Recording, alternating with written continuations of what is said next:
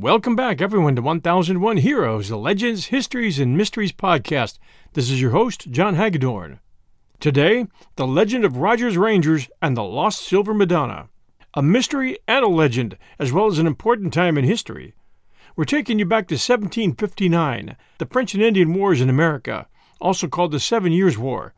A trying time for the new colonies, as Britain and France both fought for control of fledgling America from Maine to the Great Lakes, using Indian tribes and Tories allied to one side or the other, leaving American colonists to fight constantly for their survival.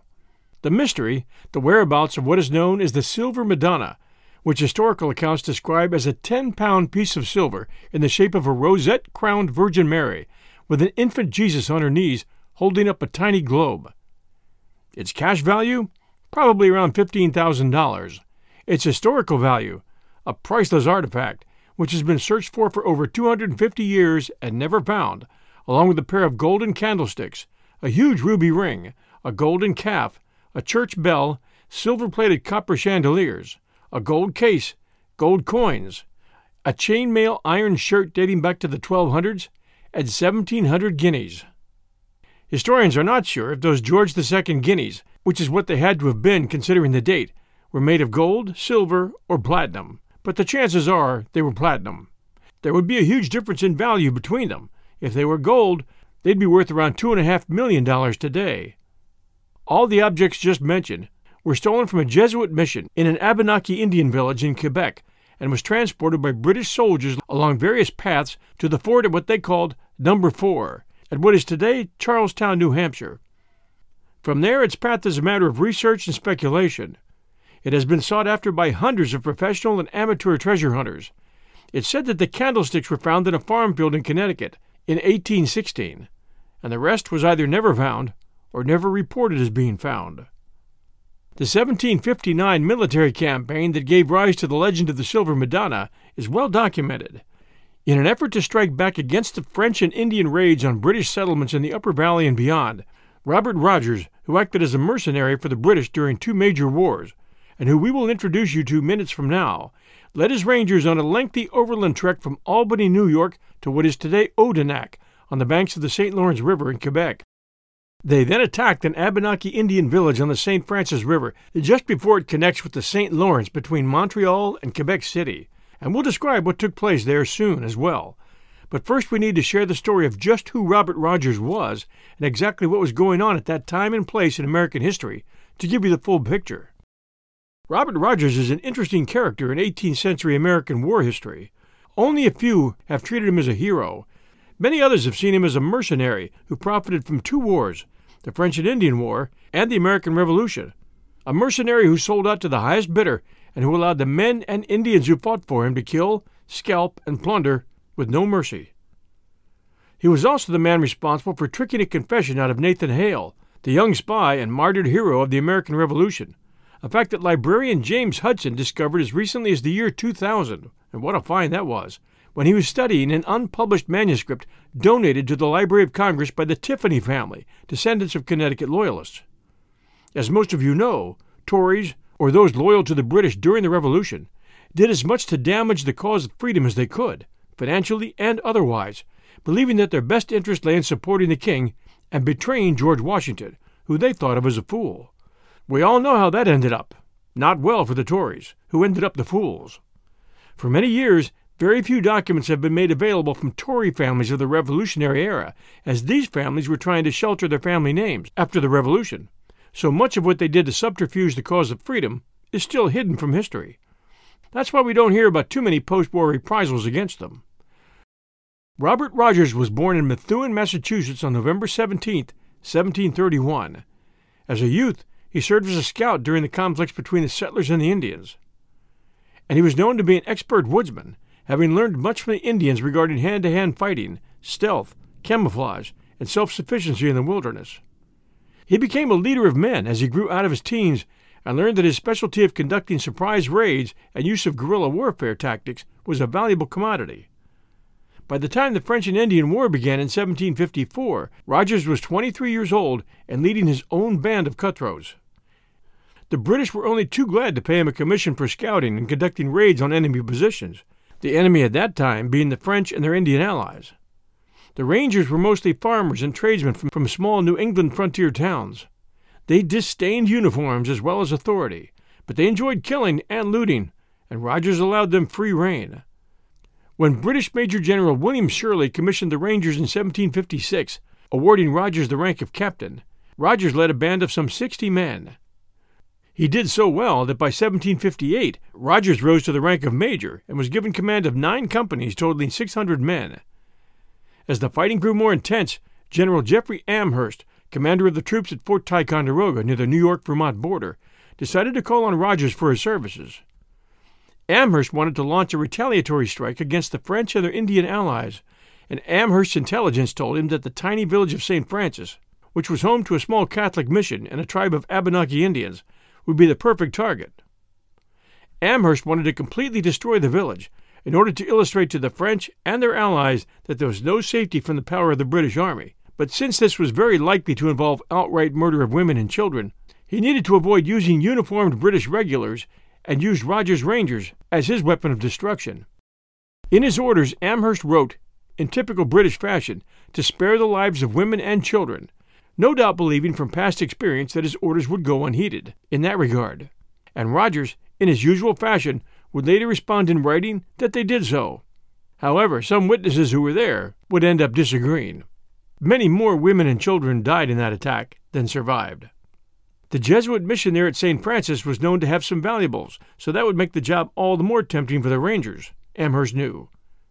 The reason for this strike: Amherst had sent a party of soldiers out under the command of Captain Quinton Kennedy to try and barter with the Abenakis to change their alliance with the French, but that mission came to an abrupt end when Kennedy's men were captured, and some of the men were tortured and killed by the Abenakis. 2 of his officers were turned over to Montcalm as prisoners, and since they were not in uniform, Montcalm ordered them hung. Amherst vowed revenge. The village of St. Francis was located on the southern shore of the St. Lawrence River in Canada, and it was regarded mainly as an Abenaki Indian village, although it housed members from other tribes that had been driven from New England in other conflicts, as well as white settlers that had either by choice or by capture adopted Indian ways. The village consisted of what were then typical European-style homes centered around a church. This Abenaki village had a reputation among American colonists who lived to the south as being the launching point for raids into their communities. Rogers, in his journal, says, "To my own knowledge, in 6 years' time, the St. Francis Indians had killed and carried into captivity on the frontiers of New England 400 persons. We found in the town, hanging on poles over the doors, etc., about 600 scalps, mostly English." So the Abenakis were not innocent churchgoers, and neither were the men who comprised the Rangers. In that era and in that region, it was kill or be killed for most. John Stark, one of Ethan Allen's men, and Israel Putnam, both Revolutionary War heroes, served as Rangers under Rogers during the French-Indian Wars, and lived to fight against the British during the Revolution. Rogers' expedition, with about 170 men, left Albany headed north for Crown Point in early September of that year, reaching Crown Point by September 11, 1759. In that year, the French were well aware of the Rangers' ability to fight.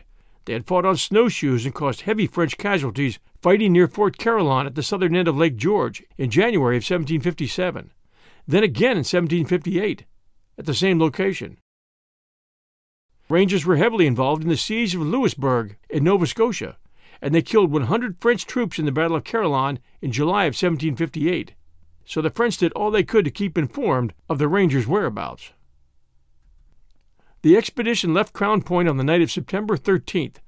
Its departure was not a well-kept secret, although Rogers and Amherst were the only ones to know its actual destination, and Amherst took steps to publish false instructions about Rogers' movements. The party, occupying 17 whaleboats, rowed north from Crown Point. Due to heightened French patrolling in the wake of Kennedy's mission, they made very slow progress. The early days brought some notable disappointments, as more than 40 men turned back early due to a variety of accidents and illnesses. Because a French fleet was controlling the lake, Rogers' boats, having to traverse the Narrows, had to beach and hide during the day and travel only on foggy nights or nights with little to no moon. Then a keg of black powder exploded, injuring several men. Then a large number of the party fell ill, including more than half of the Indian contingent. Rogers had to send them back to the fort, led by several of his own healthy men. Then a storm hit them out in the center of the lake. Only 2 days into his mission, and he had lost 42 men. Rogers reached the head of Missisquoi Bay early on September 23rd, where the boats and supplies for the return trip were concealed and left with 2 Stockbridge warriors as guards. We'll return with our story, The Legend of Rogers Rangers and the Lost Silver Madonna, right after these sponsor messages. And now, back to our story. Unfortunately for Rogers, his landing had not gone unnoticed. Although he had successfully eluded the naval patrols, the British victory at Quebec on September 13th had resulted in the movement of French troops toward Lake Champlain, and there were increased French patrols in the area. Bourlamaque, one of Montcalm's most capable officers, had personally scouted Missisquoi Bay and declared it a good place from which the British could launch an attack. While French scouting expeditions the previous days had not turned up anything noteworthy, one party sent out the very day Rogers landed found a British oar floating in the bay. That raised the red flag. The next day, a larger party of scouts discovered the boats. Some were destroyed, and others were taken by the French for their use. Bourlamaque learned on September 25th that a sizable British force was in the area, and immediately raised the alarm to Montreal and sent out detachments in force to scour the countryside. He also concluded that the force might be targeting St. Francis in retaliation for Kennedy's capture, and stationed several hundred men near the site where the boats were hidden to set up an ambush in the event of Rogers' return. Rogers at first chose a course that headed primarily east in order to avoid both the French defenses at Illinois and the more northerly route that Kennedy had followed. This took the party through extremely swampy, boggy terrain. 2 days into the trek, the 2 Indian guards brought the news that the boats had been taken by the French. This change of circumstance led Rogers to hold a council to discuss their options. As they were behind enemy lines and far from any support, their options didn't look too good. Rogers reported that they decided to continue with the mission, and then to attempt a retreat the only way we could think of, he said, by the way of Number 4. The fort at Number 4 was a mid-18th century stockade fortification protecting Plantation Number 4, the northernmost British settlement along the Connecticut River in the province of New Hampshire, until after the French and Indian War. It was located in the present-day town of Charlestown, New Hampshire. Today you can find a recreation of the fort, which was built in 1960, which now functions as an open-air museum and has been added to the New Hampshire State Register of Historic Places. If you ever get up in that area, you should also schedule some time to see Fort William Henry and Fort Ticonderoga to get a real sense of the past during these years. As part of this daring plan, Rogers sent Lieutenant Andrew McMullen and a half-dozen men overland to Crown Point with instructions to deliver a cache of food to the confluence of the Connecticut and Ammonoosuc rivers, a point about 60 miles north of Number 4. McMullen and his 6 men made the overland trek to Crown Point, which was more than 100 miles over difficult terrain, in 9 days, arriving on October 3rd. Amherst immediately sent a ranger, Lieutenant Samuel Stevens, to Number 4, with specific orders to deliver supplies to the agreed rendezvous point and to wait there until either Rogers and his men appeared, or Stevens felt that there was no probability of their appearance. Rogers and his men spent the next week slogging through swampy terrain, covering a distance Rogers estimated at 50 miles, during which the men were rarely dry. The conditions were so difficult that the French pursuit gave up, never discovering who they were looking for. On October 3rd, they finally reached dry land along the banks of the St. Francis River. The village of St. Francis, today called Odenak, lay downstream and across the river, and was closer than Rogers realized. Rogers kept a diary or journal of his actions, and here he wrote, "We came in sight of the Indian town of St. Francis, which we discovered by climbing a tree at some 3 miles distance. Here my party, consisting of 142, officers included, were ordered to refresh themselves. History tells us that all they had at that point was water, as the brutal trip had wiped out their food supplies. Rogers and his men eventually moved several miles upstream to locate a suitable ford. In spite of this, he reported that the crossing was attended with no small difficulty, with swiftly flowing water 5 feet deep. That evening, Rogers and one of his Indian scouts scouted their target, actually entering the village, which included a Jesuit church, and they watched as the Indians engaged in what Rogers described as a high frolic, where he saw them execute dances with what he described as the greatest spirit. One story tells us that many of the Abenaki men had been called out by Governor Vaudreuil to assist in tracking down the mysterious British force, which had seemingly vanished. They would become a factor in hunting down Rogers' party to avenge the deaths of their families once they found out about the raid. But it is doubted that all the men in the camp left. On October 3rd, Vaudreuil wrote to Bourlamaque that he had called on the Abenakis and some local militia to set up an ambush on the Yamaska River, the route Kennedy had used on his expedition. By the time Rogers and his company located the village of St. Francis, late on October 3rd, his force had been reduced to 142 men, and their rations had been completely exhausted. At 3 a.m. on October 4th, Rogers marched his men near the village and then divided them into 5 companies for the attack. The best shooters were placed to fire on anyone trying to escape the village. At about 5 a.m., the attack began. In complete surprise, they fell on the village inhabitants, many of whom were sleeping in their houses. There was little to no organized defense as Rogers and his men broke down doors and shot, tomahawked, or bayoneted people where they lay. Amherst's order to avoid killing women and children was lost in the frenzy. Any resistance was quickly dealt with, and many who tried to escape were shot by the sentries posted outside the village. Some inhabitants managed to reach their canoes and attempted to escape across the river. These were chased down and the canoes were sunk with their occupants, which included mothers and children. The village was set to the torch, including the church, which was first ransacked of all its valuables. As about 24 rangers entered the church, upon reaching the altar, several of the rangers halted, stunned, staring with awe at a remarkable small statue. It was called the Silver Madonna, and at the time they saw it, it was reflecting the light of the fires from the burning village coming in through the windows of the church. It was said that the statue was made from native silver and gifted to the Abenakis. One of the rangers lifted it and carried it outside, wrapping it in a pillow sack and tying it to the back of a pack horse. As legend tells it, the rangers set the church ablaze upon leaving, and watched as a priest struggling to save the church was seen burning in the doorway of the church as the attackers watched. Screams were heard from the attics of the small homes as those who stayed and tried to hide were burned alive. Others were shot trying to escape the village on foot or in canoes. Rogers wrote that they killed 200 enemies, leaving 20 women and children to be taken prisoner.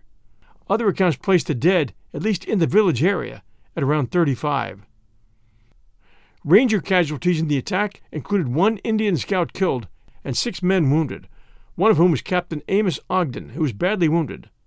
According to one story, 20 Abenaki women and children were captured. The chief's wife, 2 boys, and 3 girls were held captive, while the rest were released, according to Rogers' journal. Rogers also liberated 3 captives, a ranger who was being held in the camp, a German girl, and a provincial soldier. In the retreat, 5 captives were taken from one band of rangers, and nearly all in a second party of 20 rangers were killed or captured.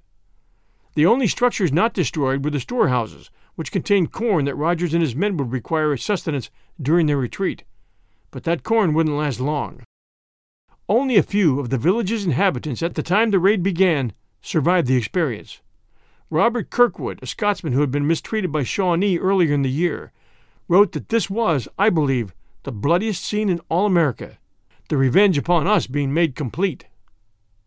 Rogers interrogated some of the captives and learned that large companies of French and Indians were within easy marching distance, including a force of about 400 that was expected to arrive the next day. After a brief council, Rogers and his men agreed that the only reasonable means of retreat was to number 4, a straight-line distance of about 200 miles, all through uncharted wilderness. Rogers and his men gathered up their loot and as much of the stored corn as they could carry and set off toward the south. News of the raid reached Trois-Rivières, 3 Rivers, around noon on the day of the raid and traveled quickly throughout the province. The attack on loyal allies of the French had to be answered, in spite of the larger threats posed by the armies of Amherst and Wolfe. Bourlamaque, in a somewhat naive move, sent a further 300 men to join the 400 already waiting the return of Rogers' men to their boats on Missisquoi Bay, unaware that Rogers knew his boats had been lost and had planned a different route of retreat. Vaudreuil also sent additional native reinforcement to assist in scouting the area around the bay. In Trois-Rivières, a small force of experienced fighters under Captain Jean-Daniel Dumas mustered to chase after Rogers. Going first to Yamaska to pick up some of the force that had gathered there, They finally reached St. Francis on October 5th, more than a day behind Rogers. A few men came out of the woods to join the party there as the carnage was surveyed and plans formulated to give chase. Rogers' force, burdened by supplies and prisoners, made fairly good progress, covering the 70 miles from St. Francis to Lake Memphremagog in about 8 days. This glacial lake stretches southward from Magog, Quebec to Newport, Vermont. At this point, rations began to run out again, and Rogers made a critical decision. Somewhere near present-day Sherbrooke, Rogers broke the party up into companies of 10 to 20 men so that they might forage and hunt more effectively. While each party might be able to more readily supply itself for food, they also made easier targets for the pursuit, and several of the smaller ranger companies were tracked down by determined pursuers. According to one French account, some 40 of Rogers' men were killed and 10 were brought as prisoners back to St. Francis, although historian Frank McLynn says that the expedition had 3 officers and 46 other ranks killed or captured. At St. Francis, some of the prisoners fell a victim to the fury of the surviving Indian women, notwithstanding the efforts the Canadians could make to save them. 2 of Rogers' men survived after being spirited away by a sympathetic English Indian to the relative safety of Trois-Rivières. The journals of the later stages of the expedition provide only a fragmented picture of what occurred to those of Rogers' force that eluded the pursuit, as men subjected to exhaustion, exposure, and starvation are unlikely to make good reporters. The journal kept by Rogers was relatively terse concerning the trek to the Connecticut River, with, quote, many days' tedious march over steep, rocky mountains or through wet, dirty swamps, with the terrible attendants of fatigue and hunger. They reported eating bark, roots, mushrooms, and gnawed fragments of flesh off beaver skins. One widely reported account of cannibalism was recounted to historian Thomas Mant by Lieutenant George Campbell, in which his party of men came upon scalp remains trapped in logs on a small river, devouring part of them raw because they were too impatient to wait for a fire. Robert Kirkwood, in a relatively unadorned account, tells how Rogers killed one of their prisoners, an Indian woman, in fact that was the Abenaki chief's wife, butchered the remains, and divided them among his men. Rogers wrote, one of the rangers, instead of more important plunder, placed in his knapsack a huge lump of tallow, which enabled him to fare comfortably upon his return, while many of his comrades who had secured more valuable articles perished with hunger. This is an important entry for treasure hunters because it indicates that the artifacts and loot stolen from the church was divvied up by the rangers and carried in knapsacks. After 9 days of difficult travel, the group led by Rogers reached the appointed rendezvous, number 4, presently the town of Charlestown, New Hampshire, on October 20th. He found there a burning fire and no provisions. Lieutenant Stevens, whom Amherst had sent to number 4 to deliver the provisions to the rendezvous, had camped below the rendezvous point, and men from his party went to the rendezvous daily and fired their muskets to see if anyone was nearby.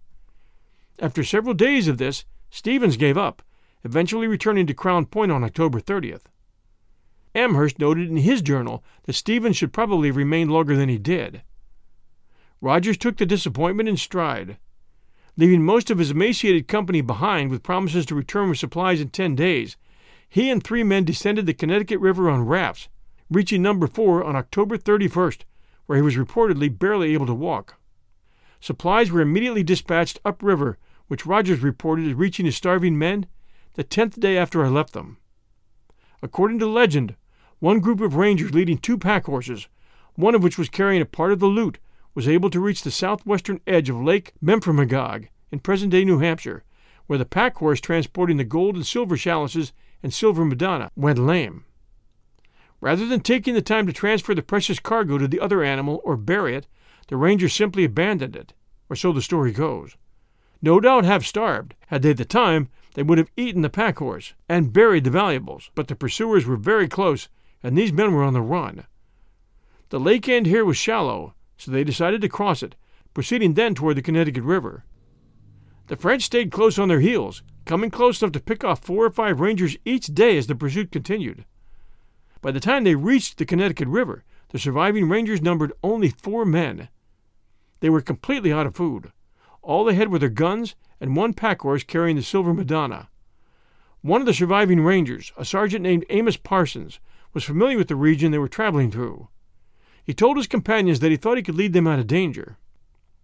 They crossed the Connecticut River near the present-day town of Lancaster, then followed the Israel River upstream into the foothills of the White Mountains. They didn't know it, but by this time, their French pursuers, knowing there were only a few Rangers left alive, had abandoned their mission and turned back.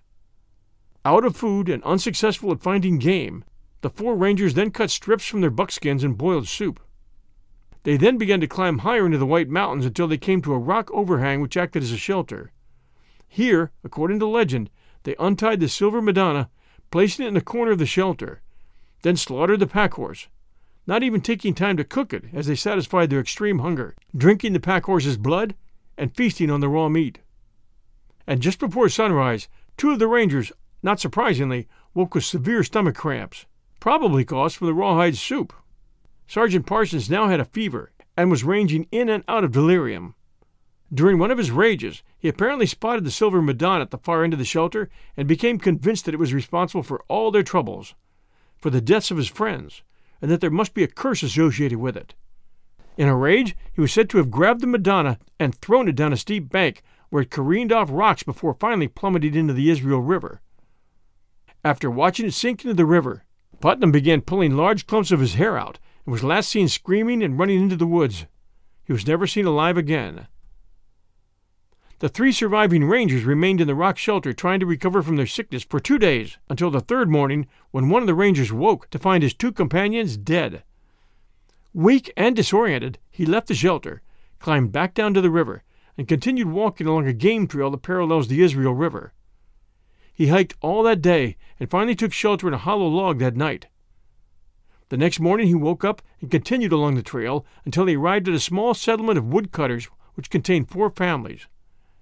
After seeing his condition, he being emaciated and weak, his clothes in tatters, they took him in and fed and cared for him until his health returned.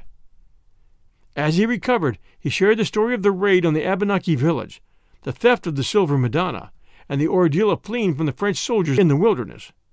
He then told in detail how Sergeant Parsons threw the Silver Madonna into the river, and that's how the legend grew. A few weeks after hearing the woodcutter's story, 4 of the woodcutters hiked out and found the shelter, along with the carcass of the dead pack-horse and the 2 dead Rangers. They also walked along the riverbank below the shelter looking for any sign of the Silver Madonna, but saw nothing. As far as anyone knows, the Silver Madonna has never been recovered. It weighed 10 pounds, so it's very unlikely that it drifted far from where it entered the river. The spot where it is said to be just downstream from the town of Jefferson. Others believe that the Silver Madonna was abandoned near the banks of Lake Memphremagog. Others believe it was buried in a cave somewhere near the junction of the Israel and Connecticut rivers. Some have hunted all along the north slope of Mount Washington. A pair of gold candlesticks was reported as found in a farmer's field in Newport, Vermont, in 1816. On November 2nd, French scouts on the shores of Missisquoi Bay heard English voices. Investigating in force, they discovered 5 English survivors of the St. Francis raid, whom they took prisoner. These men reported that at least 1 more small company was in the area, and 3 more men were found. Their throats were slit when they were found to be carrying human flesh. November 2nd was also the day that Amherst learned that Rogers had executed the raid. The account, delivered by a French officer under a truce flag, included mention that women and children had been slain, an observation Amherst discounted. Rogers' second-in-command arrived at Crown Point on November 7th with Rogers' report. That same afternoon, an Indian from the expedition appeared at Crown Point with word that a party of Rogers' men was on the far side of the lake. The party consisted of 6 Rangers, 3 prisoners, and a white woman who had been freed from captivity, as well as a large amount of gathered loot. Amherst replied to Rogers' report with approval. News of the raid was first treated with skepticism in the 13 colonies, but when confirmation came from Rogers himself, he and his men were treated as heroes. The New Hampshire Gazette devoted considerable space to coverage of the exploits of one of the province's famous fighters. The scope of the feat served to raise Rogers' popularity, even while he still worried about the fate of all his men. Many of the village's residents who were not present at the time of the raid continued to serve with the French forces in the war, settling in other native communities along the St. Lawrence. The village itself was eventually rebuilt. Rogers and his Rangers would go on to raid St. Therese the following year. As for the Silver Madonna and the loot taken from the church, Only the chainmail vest and the gold candlesticks were ever reported as being found. In an LA Times article titled "Treasure Hunters Still Ascend Mountains in Search of Artifacts" by Wilson Ring, August of 2004, Randolph, New Hampshire, you'll find written, Almon Ferrer, 88, has heard stories all his life about missing treasure in the White Mountains, where he grew up. His uncle, a game warden who crisscrossed the mountains through much of the first half of the 20th century, always kept an eye out for it while he pursued poachers. Everybody's hunted for it, Ferrer said as he took a break from cutting firewood in the yard of his home in the Cascade and Castle ravines. I tell you, it's rough up there. Up there, not far from Ferrer's house, is some of the most rugged terrain in the Northeast. That's where 8 rangers from an elite force of frontiersmen attached to the British Army during the French and Indian War perished, supposedly while carrying a silver statue of the Virgin Mary and Christ Child. The Rangers are believed to have taken the 10-pound statue, a ruby ring, a gold calf, and other priceless artifacts during a 1759 raid on a Jesuit mission at an Indian settlement in Quebec. Much of the treasure is still lost today, somewhere on the north side of 6,288-foot Mount Washington. Throughout the 19th century, treasure hunters prowled the mountains of New Hampshire, and some still come. Last summer, 2 men sought information about the Rangers' path from the Lancaster Historical Society. The pair planned to use a metal detector to hunt the statue. Father Jacques Monet, director of the Jesuit Archives in Toronto, can find no record of the missing artifacts, but says it's plausible that they would have been housed at the mission. They had these benefactors in Europe who would send these things to the missions, he said. 40 years of mission records were destroyed in the raid on St. Francis by Rangers under the command of Major Robert Rogers, who in 1756 formed a 600-man contingent that came to be known as Rogers Rangers. About 140 colonial soldiers and a handful of British regulars went up Lake Champlain and crossed the broad plains of the St. Lawrence Valley before attacking the Abenaki village of St. Francis near present-day Pierreville, Quebec. The raid at dawn on October 4, 1759, was revenge for a series of attacks by the Indians on the colonies. During the raid, Rogers' men stumbled across the Jesuit mission and helped themselves to gold and silver, including the replica of the seated Virgin Mary with the baby Jesus on her lap. Military historian Gary Zaboli, who was researching a book for the 250th anniversary of the war, found a November 1759 article in the New York Gazette that included a letter with a contemporaneous account of the raid. It read, "The people did bring away considerable plunder, but they dropped them, or the greater part of them, before they arrived at Connecticut River. 'Tis also said that one man brought off 1,700 guineas, and another a silver image of 10-pound weight." That written by New Jersey Captain Amos Ogden in his letter from Fort No. 4 at Charleston, New Hampshire, after the raid. A description included in the 2002 History of Rogers Rangers by another military historian, Bert Garfield Loescher, went further. Speaking of the statue, her head was surmounted by a high crown containing many points, covered by leafy rosettes. The infant Jesus resting on her knees wore no crown. In his little left hand he held a globe of the world, while his right hand was uplifted in the customary sign of benediction. Rogers' plan was to return to Lake Champlain and sail back south in boats he had left in the Missisquoi Bay, but the French discovered the boats and destroyed them. His alternate route went through what is now northeastern Vermont and northern New Hampshire. The French and their Indian allies pursued the Rangers, who were hampered by the weight of their plunder. As winter approached, they suffered from the cold and began to go hungry. The statue was in a knapsack carried by Sergeant Benjamin Bradley of Concord. When Bradley and 8 other soldiers reached the Connecticut River, an Indian guide promised to show them a shortcut to a pass up the Israel River and home. Instead, they were led into the Castle and Cascade ravines. One by one, the soldiers perished. The only survivor had no information about the statue. The article reads, in 1816, a farmer in either Newport, Vermont, or Quebec, reports vary, plowed up a pair of golden candlesticks valued at the time at $1,000. In 1827, an incense vessel was found on the banks of the St. Francis River in Quebec. Rusted muskets, tomahawks, decaying uniforms, and human remains, thought to be from the Rangers, have been found throughout the region. Loescher's book says the items plundered from St. Francis also included a ruby ring as big as your eye, a stash of coins, and a golden calf. The coins were said to have been buried near the spot where the Cow Brook flows into the Connecticut in Littleton, New Hampshire. The river has changed course since then, however, and now the spot is beneath the Moore Reservoir. It's unclear what condition the statue would be in today. Anthony Blumka, a New York antique dealer who specializes in medieval, Renaissance, and Baroque art, said silver would survive the intervening 245 years better than most other materials. It might stand a chance, he said. If so, there's still hope out there for many. I hope you enjoyed this story and legend, the legend of Rogers Rangers and the Lost Silver Madonna, here at 1001 Heroes, Legends, Histories, and Mysteries podcast. We've had a few recent reviews we'd like to share with you. The first one, My 2 Cents, 5 stars. I love the stories and the host. Background sound effects are way too loud. They drown out the host. Please turn them down or stop using them altogether. That one from Papa Shine, Apple Podcast, US. And Papa Shine, please contact me by email at 1001storiespodcast@gmail.com and let me know which episode you heard where the background noise was too loud, because I don't use background music or noise that often. But it's often enough that I can't go back and review every show, and even if I did, when I replay them on my equipment, I'm not hearing the higher volume. So it helps when some of you listeners are listening on different equipment. It helps to hear from you where those sound problems are, and then I can fix them. Thank you, and thank you for your review. Thank you for listening to our show. We appreciate it.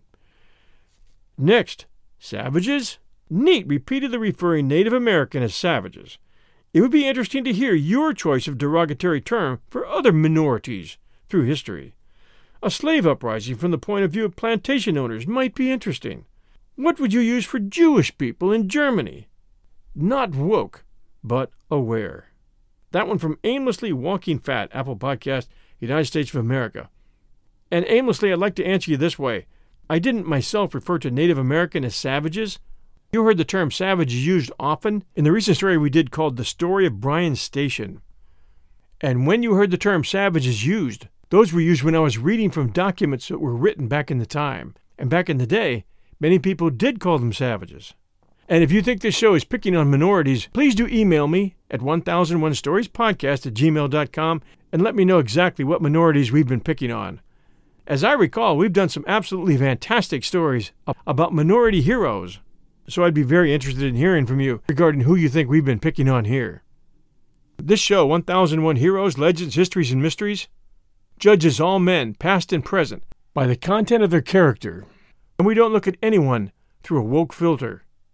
I would say thanks for your review, but I see it as being grossly unfair. Try harder next time.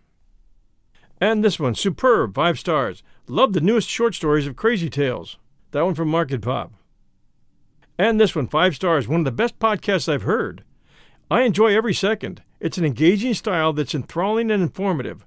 One suggestion, we pronounce my state of Oregon as Oregon, not Oregon. That one from DeHolden, Apple Podcast, US. And this one, Most, 5 stars. I'm truly enjoying this podcast. Great information. Love the Old West and its many diverse characters. John and crew, keep up the good work, sir. I'm making my way through as I've only recently discovered your work. I love the early colonial stories as well. Down from Gmart 812, Apple Podcast, US. Thank you all so very much for taking the time to leave these reviews. They're appreciated and they help new listeners find us. We also appreciate our supporters at patreon.com/1001 Stories Network, who donate a couple dollars a month, each month, to help us make it to 2001 stories. We're moving fast in that direction. Brand new story next week Sunday at 6 p.m. Eastern Time. Until then, everyone, stay safe out there, and we'll be back soon.